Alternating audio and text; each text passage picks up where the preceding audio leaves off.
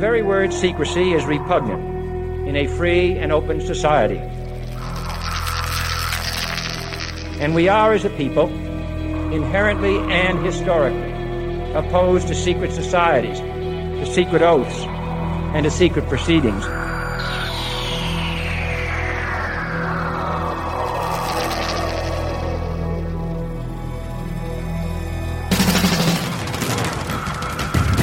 The questions you always had. The answers you were never given. The place to seek the truth. Welcome to Veritas.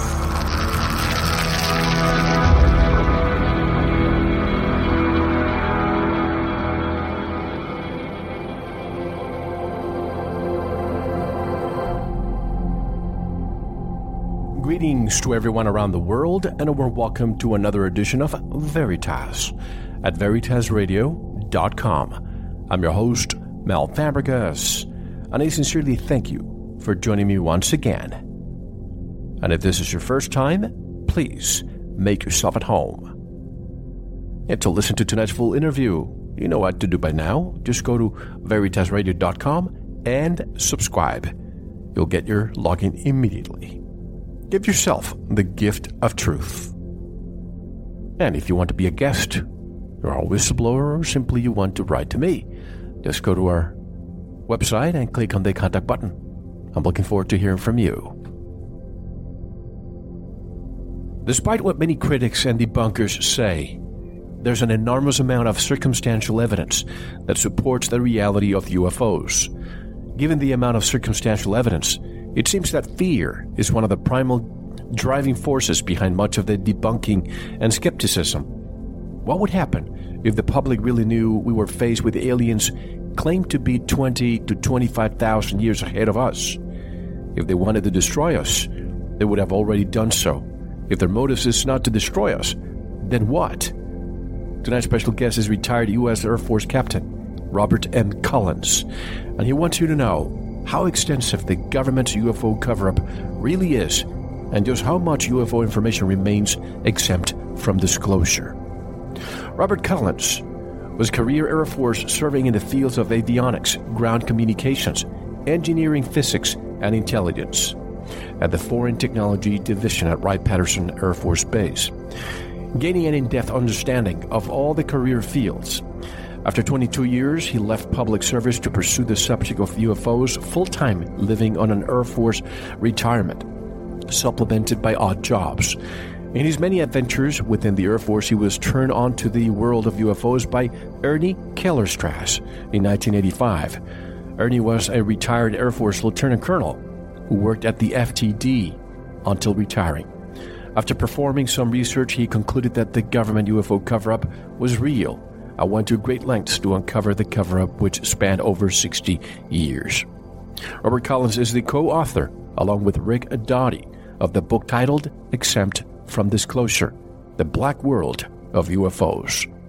And to learn more about Robert and his work, visit his website at ufoconspiracy.com, which is also linked at ours. And directly from Dayton, Ohio, I would like to welcome retired Air Force Captain Robert M. Collins. Hello, Mr. Collins, and welcome to Veritas.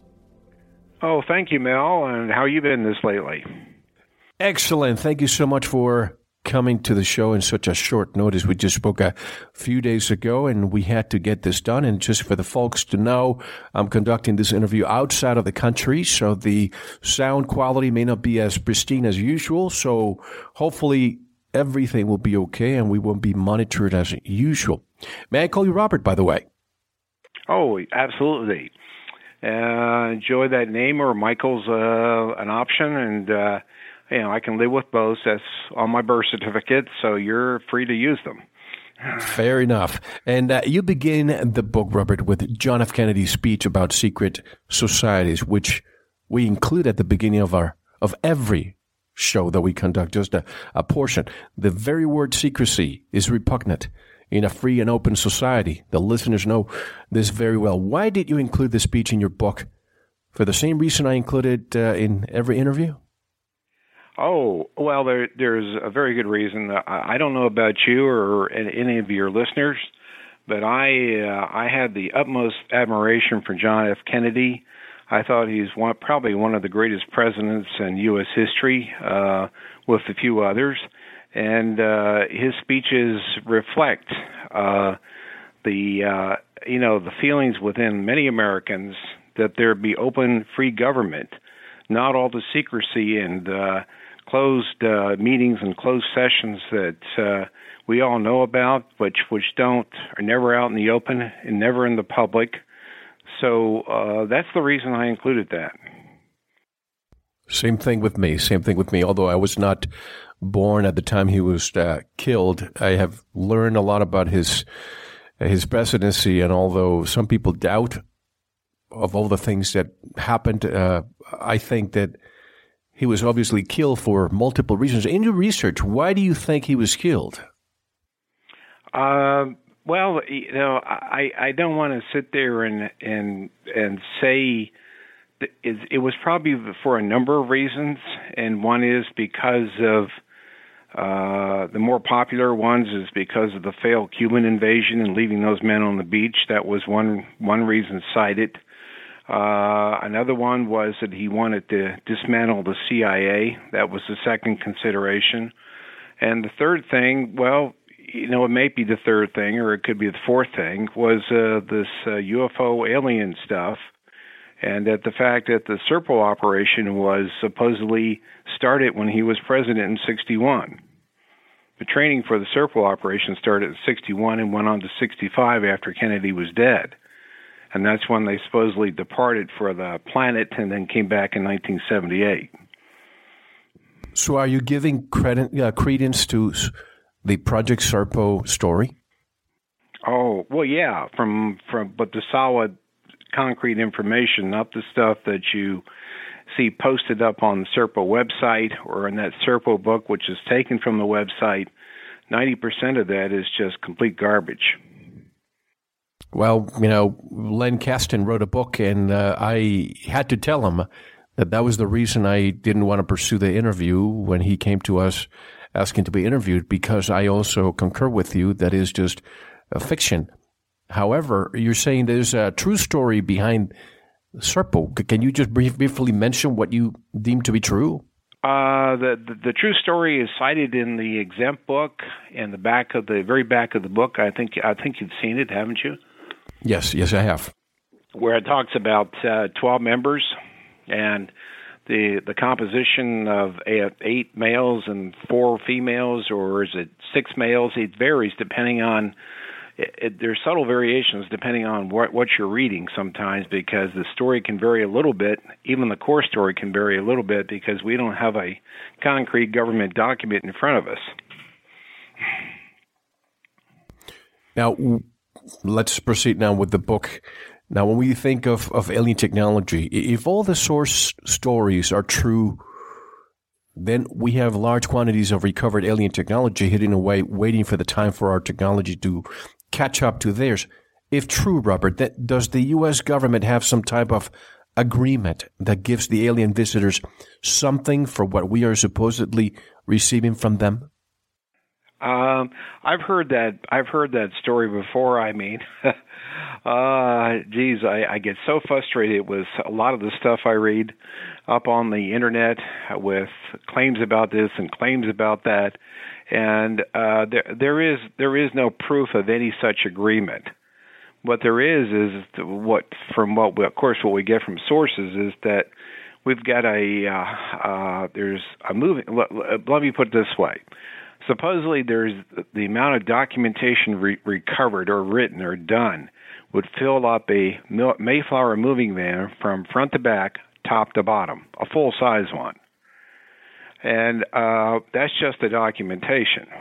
The recovered hardware and other things make up huge warehouses at Los Alamos. Underground, of course, very compartmentalized and kept very secret. And a lot of that hardware has been farmed out to the contractors, the government contractors, which they keep locked up in their own warehouses or vaults, so waiting for our technology to catch up so that they can reverse engineer it.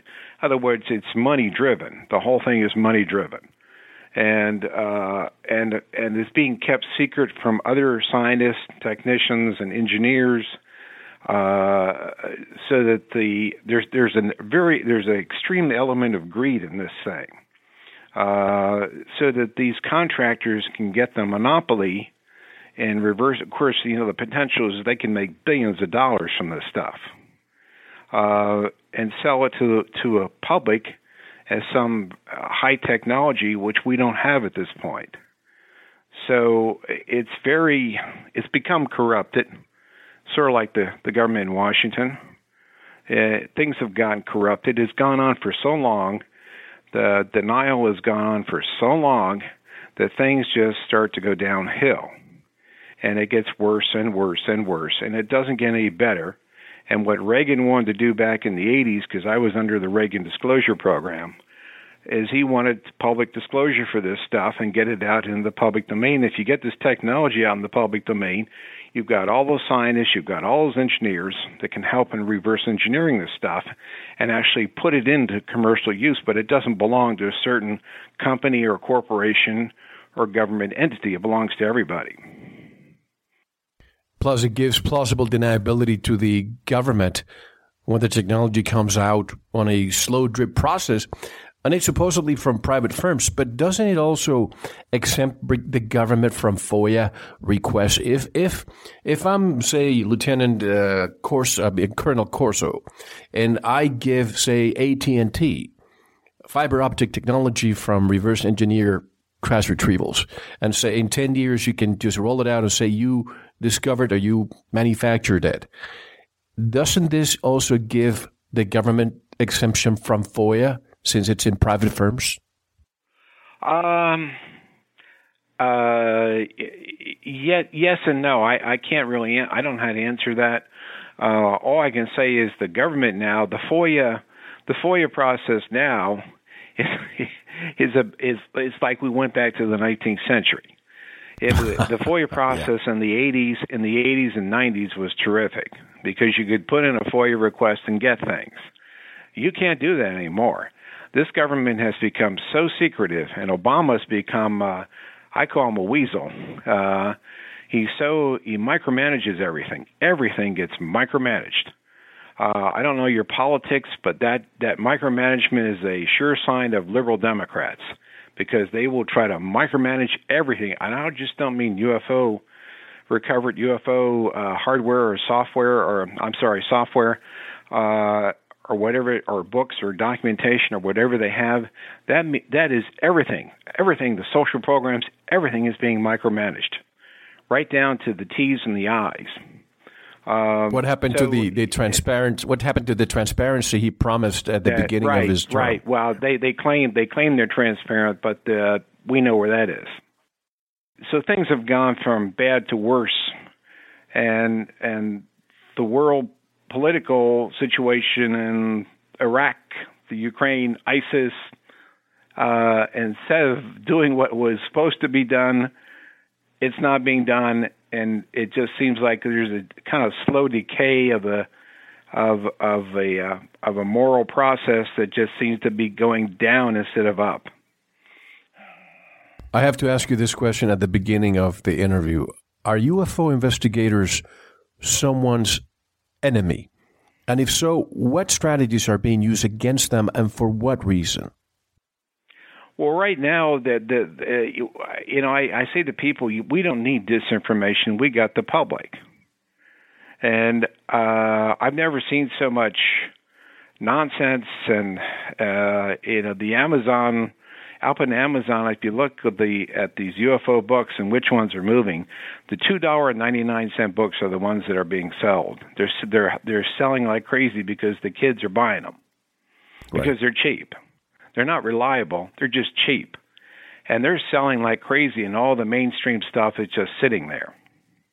It's not moving at all. It's just stagnant. But this is what the Amazon seems to be taken over by kids. And it's the kids that are doing all the purchasing and everything else, and that's what Amazon is catering to. So all the good books that were being sold are now just sitting there, And it's the cheap, shoddy books like the Serpo book or the Burrish Dan Crane book are just selling like crazy. They are selling like crazy. I always tell the story that a few years ago when a couple died in Tucson, and I basically inherited a lot of what they left behind in terms of books, and it was probably every book written in about the topic since the early 50s all the way till the late 80s. Are you talking about the Lorenzens or some? Are you talking about the Lorenzens or something or somebody else? No, I think that was their last name. So you knew them. I didn't know them. I knew of them. Bill Moore knew them. Okay. Yeah, Bill Moore knew them, or Jamie knew them, but I didn't know them. And other people knew them, but I never met them. Well, somebody called me saying that the husband died, that the wife was ready to pass away, and they said, hey, they want to leave this behind with somebody who's going to use this information. And I have a lot of those books, and it's very difficult to find them at Amazon. And a lot of that information were written by great researchers of the time. And even though we have some good researchers these days, there's a lot of, I hate to say it, folks, but a lot of BS being put out maybe to brainwash the newest generation. Well, I don't know. I can suspect that, but I can't prove it. All I know is that's what's happening. That is what's happening. It's the garbage and the junk that seems to be selling, and everything else is just stagnant. It just sits. And I notice the amount of I don't know who has control here. The amount of UFO reports and UFO sightings has gone way down too. You notice that? I noticed that. Why do you think that is? Okay. Well, I think there's a correlation here, and I don't know. See, I don't know what that White House is doing. I don't know what Obama's doing. I don't know if these critters, we call them critters.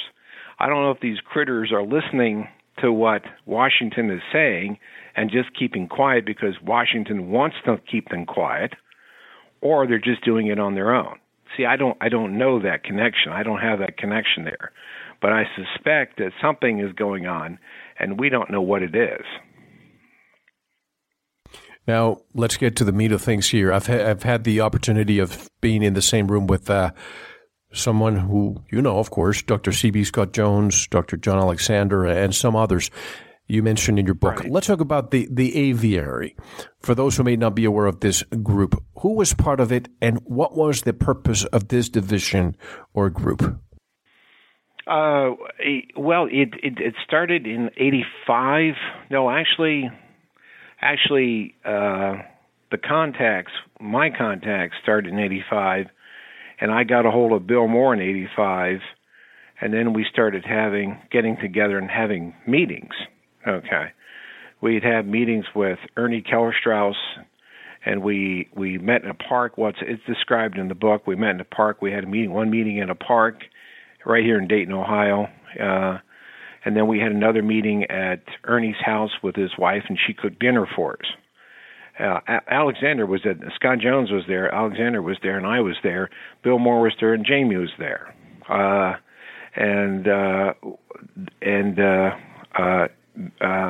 Jamie. Okay, I've got them all. Those were the ones at the dinner, and the ones at the park where Seligman, where we met with Seligman for that UFO cover-up live show. We did that in the park in Dayton here. And we set that initial. Seligman wanted to talk to Doty, and he wanted to talk to Ernie, and Ernie. See, this thing is a strange thing about Ernie. Ernie had a counterintelligence person with him. We didn't understand, why does Ernie have a counterintelligence person with him? Ernie's out of the Air Force. He's retired. Why is counterintelligence with Ernie? That didn't make any sense. So, but anyhow, Seligman met with these and looked at all the credentials and verified that these people were who they say they were. And that's when we got the process going for the UFO cover-up show in November. Was it October? October 88. Or I think it was November. I have to look, but I'm not exactly sure. That's 26 years ago. But that's how it got started, with that meeting in the park. Thank you for listening. To unlock the full 2-hour interview, including video formats, downloads, transcripts, exclusive articles, and more, subscribe to Veritas Plus now. Gain access to our entire archive dating back to 2008. Just click subscribe at veritasradio.com. Because you don't want to believe, you want to know. Subscribe now. To listen to the rest and all of our exclusive material, proceed to the Veritas Plus member section, or join the Veritas Plus family by subscribing. Click on the subscribe button at veritasradio.com. Don't forget to visit the Veritas store for focused life force energy. Get a 15-day free trial today, with no credit card required. And if you want to get in touch with Mel, want to be a guest on this radio program, have a guest suggestion, or have feedback, just click on the contact button on our website at veritasradio.com. Now, proceed to the Veritas Plus member section or subscribe to listen to the rest of the interview. You don't want to miss it. Because you don't want to believe, you want to know.